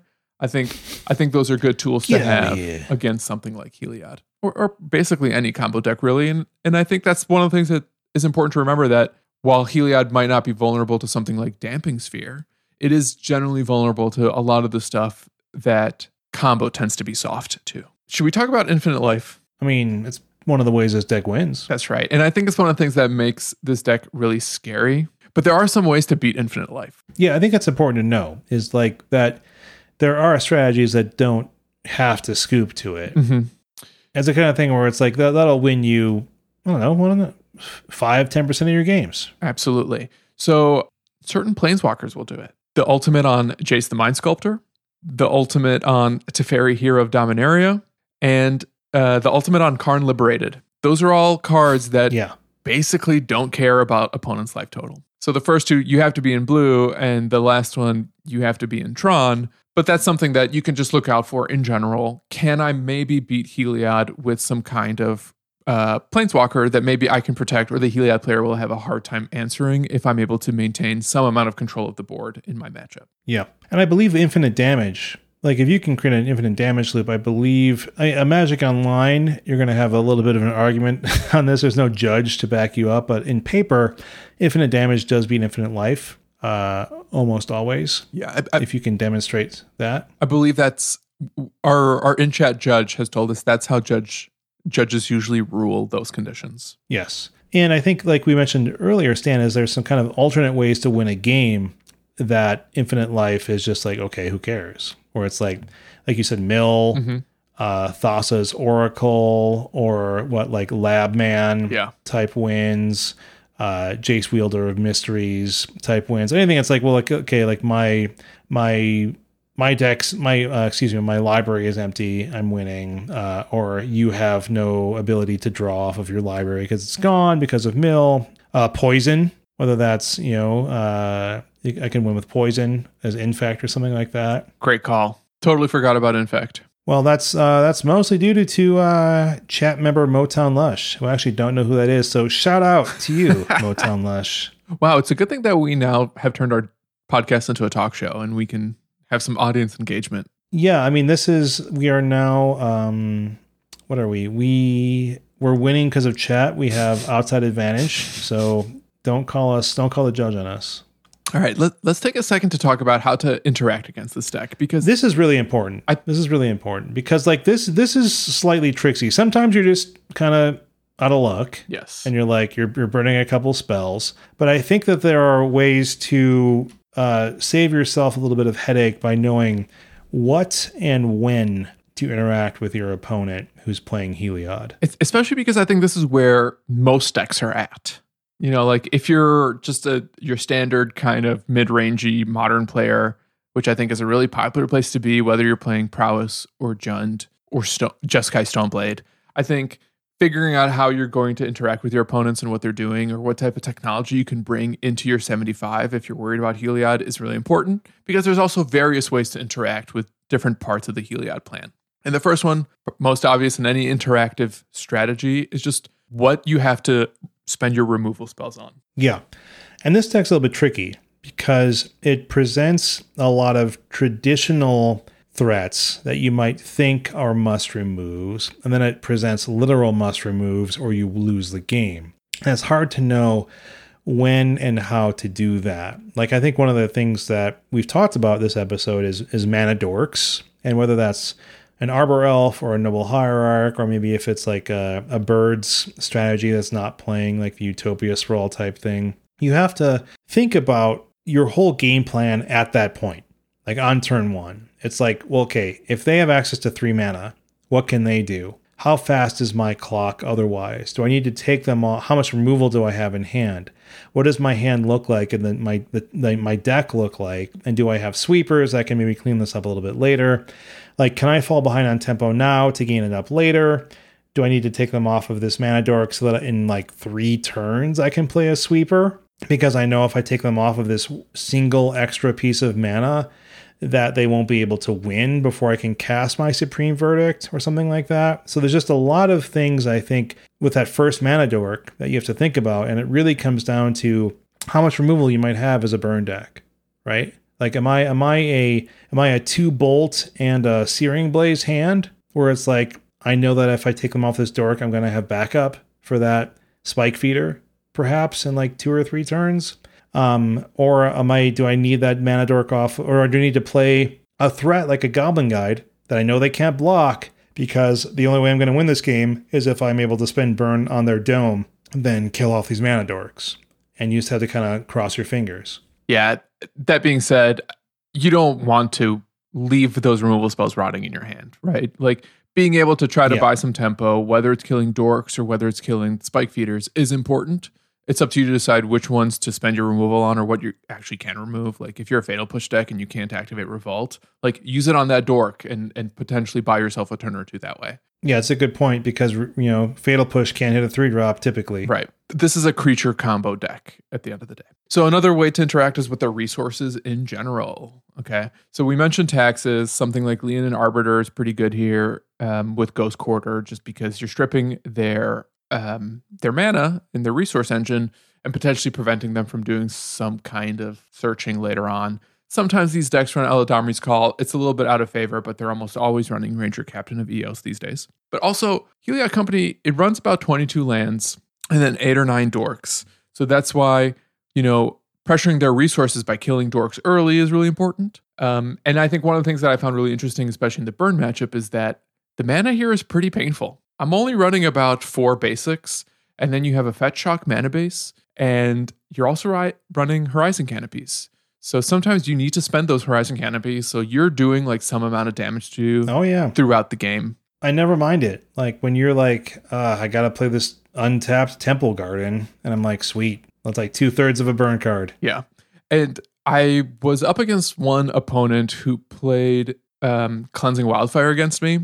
And I think even that is fine, though I get a basic back for that. This deck wants its dual lands to stick around because you have Spike Feeder, which is 1 GG, and you have Skyclave Apparition, which is 1 white. And because sometimes you may be in a position where your mana can't cast some of these double pip spells, being able to, mess with Heliod's resource package could potentially buy you enough time to get under them as well. All right, so of course we can interact with the stack. Counterspells, obvious tool here, but cards that can potentially keep ETB triggers in check can slow down the Heliod combo deck, if not stopping them cold. And then, of course, you can always interact with the hand, one of the best strategies against combo decks. Thoughtseize is good against everything, but Inquisition of Kozilek is great against Heliod because all of the important pieces here are 3 CMC or less. Coco is your only 4 CMC card. Stan, what would you suggest if an opponent Inquisitions or Thoughtseizes? Is Heliod like tier 1, Spike Feeder tier 2? Like, or is it just like, is it not that easy in terms of like rules? I think you take out Heliod with the hand disruption spells if you're choosing between the two, because Heliod is harder to answer once it's on the board. It's very hard. Whereas Spike Feeder, you'll get it with an Abrupt Decay if you need to. Maybe they'll gain 4 life in that exchange, but that's better than the infinite life that, an unanswered Heliod is going to gain them. And that's one of the major strengths of this deck, I think, going back to it, is like how you can sort of, you can play Heliod out and just assume it's going to survive so often. Yes. And that's one of the things that this deck allows you to do that a lot of other creature combo decks couldn't. Like when I was playing Vizier Druid combo, it's like, well, I gotta play one of these. I'm gonna play this card and just kind of hope. You know what I mean? Like maybe it's kind of like that 3-card combo where it's like Giver of Runes into Druid into Vizier type thing, where it's like, well, that was a lot of work. And Heliod can just sort of hang out and threaten a lethal, like a lethal collected company or something like that almost at any time. Shane, we didn't play a bunch of mirror. Wait, Shane, that is you? Oh, it's me. It's me, Dave. Dave has a much more buttery voice than that. There's some really important technology that we're seeing in these Heliod sideboards now that I think is specifically for the mirror match. The one we'll call out is Deicide. Oh yeah. Cool card. 1 and a white. Throwback instant. to what is that like? Is that a Born of the Gods? No, Journey into Nyx. Renowned, overpowered set. Journey into Nyx. That's right. Yeah, it's a 1 and a white instant. Exile target enchantment. If the exiled enchantment card is a god, you surgical them. Search their library, hand, and graveyard for any number of cards of that name and exile them. So that would not exist in any deck sideboard if not for Heliod. And I would say that it's so good against Heliod that if you're playing white, maybe put a Deicide into your sideboard or two. Yeah, I mean, right now, why not? You know what I mean? Like, it's probably not costing you too much. Like, you can probably assume you're going to see Heliod fairly often. And if you get this down, you're likely going to win. So yeah, go for it. Maybe not for league play, but if you're going to sign up for like a modern challenge or another big modern tournament and you're a white deck, Deicide might be a good call. Yeah. Skyclave Apparition, another great tool in the mirror match because it again answers any permanent, including Heliod. Yeah, I mean that's a good card. Also, answering Heliod is very clutch. Part of the reason that Skyclave Apparition is so good is that it's just so flexible. And Path to Exile, of course. Oh yeah, good card. It's also good against it's good against the creatures that win the game. It's also good against some of the creatures that shore up the strategy, like Oriok Champion, if you're playing Boros Burn or something like that. You're like you love to see a Path to Exile. Okay, so that's a lot of cards, that's a lot of decks, and that's a lot of ideas and how we can actually compete with Stan, remember how we said we're going to go under 2 hours? God. What are we at? I think we're at like 150. We can't help ourselves. This always happens. I just love you too much. Yeah. Okay. Let's close this out with just like some high level conversations about where we really think this deck is at. What is it actually saying about Modern? Yeah. And Do we think this deck is overpowered? It's weird because it's hard to say that decks, okay, like let's say you asked this 6 months ago. No one's going to say this deck's overpowered, right? Let's say you asked this even 3 months ago. No one's going to say this deck is overpowered. What's interesting about this is that it reveals something about metagames and the modern metagame, which is this stuff's dynamic. And if you take out a good section of the metagame in terms of control and Uro-based control, what ripples does it have on the metagame? And we're seeing that it puts a lot of pressure on other decks that interact in different ways than on the stack, right? So like I keep getting at, the on-board interaction versus Heliod is much different than on the stack interaction versus Heliod. And so what we see is then Heliod is able to take advantage of that and say, well, I'm going to 3-for-1 you Durn deck. I'm gonna 3-for-1 you prowess deck, or make prowess almost unable to win in a lot of ways against Heliod because it can't really afford to run Skullcracks. And an Auriok champion is going to block that prowess creature so often. And so I think we're seeing a window in which Heliod is able to succeed in significant ways. But I do think that it's not an unstoppable force that is necessarily going to necessitate a ban, because we do see the potential weaknesses that the creature, we know the potential weaknesses of creature combo decks. And I think that we see people able to address it in certain interactive spells. The problem is, for me, I think, is that this is a tempo problem. And I think that is more inherently challenging than the spells that might exist to do that, right? It's like, how much am I taking other people off of their game plan to prevent me from doing mine? And that's a Splinter Twin issue. And I'm not saying this is Splinter Twin, but I'm saying it's similar. Oh, yeah. What's interesting to me, though? You played more than me this week. What were your experiences? What's interesting? They were good. Well, what's interesting, and I love waving this flag, we're talking about a deck that's really only been around for a year now, just about. And it exists because of a mono white card, Heliod, that was empowered by a green white card, Conclave Mentor, and then really elevated to where it's at right now because of another mono white card, Skyclave Apparition. And I think it's really cool that we're getting this white technology that is creating powerful strategies that the metagame has to respect. Now, I'm not saying that alone is a reason not to ban something, but we need more diversity across the color pie. And I think having a powerful white deck is good. Also worth noting, when we look at all the cards that we've listed that are effective, if not excellent, against Heliod, they exist in a ton of different colors, and no shortage of them are colorless. And I think that's also really important, that we have these tools that practically any deck can play and could potentially even remain on plan for whatever deck is using, X, Y, or Z technology to try to beat upon Heliod. So we're not getting into a situation, where we have to main deck surgical effects because of how insane Heliod is. I think the craziest thing about Heliod is that it gets to play main deck Auriok champion and almost potentially never loses to prowess because of that. Yeah, what, like $40 Auriok champion? Like, I think I have 3 for like my human sideboard, and I never bought a 4th, and I'm kicking myself. Like, I'm gonna have to play a worse version of this deck when I play it in paper, hopefully later this year. I mean, my long story short here is that it might be pushing the boundaries because players who aren't prepared or don't have, some of the cards that are effective against Heliod may feel totally powerless in the matchup. And I think that sucks.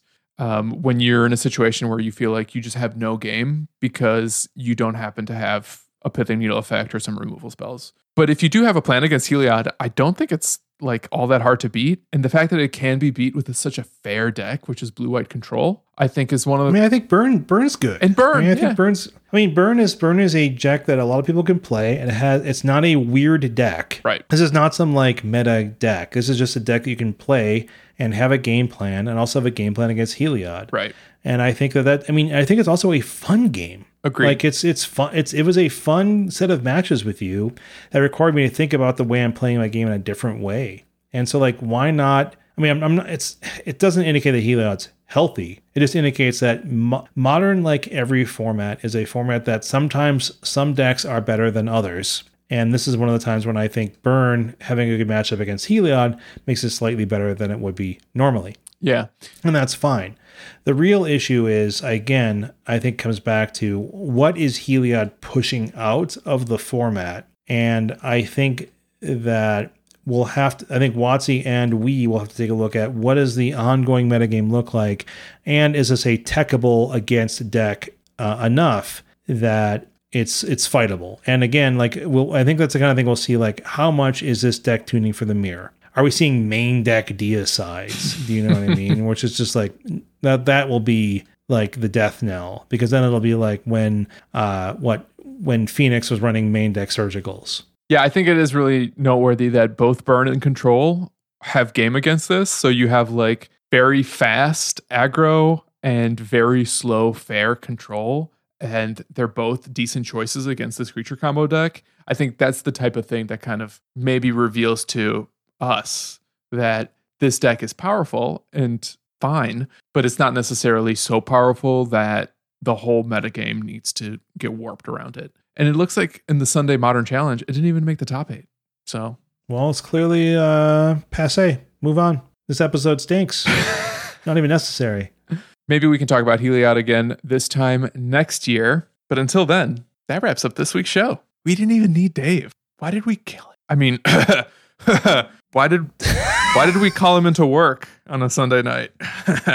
All right. If you haven't yet, make sure you subscribe to our podcast so you get the latest episodes as soon as they come out.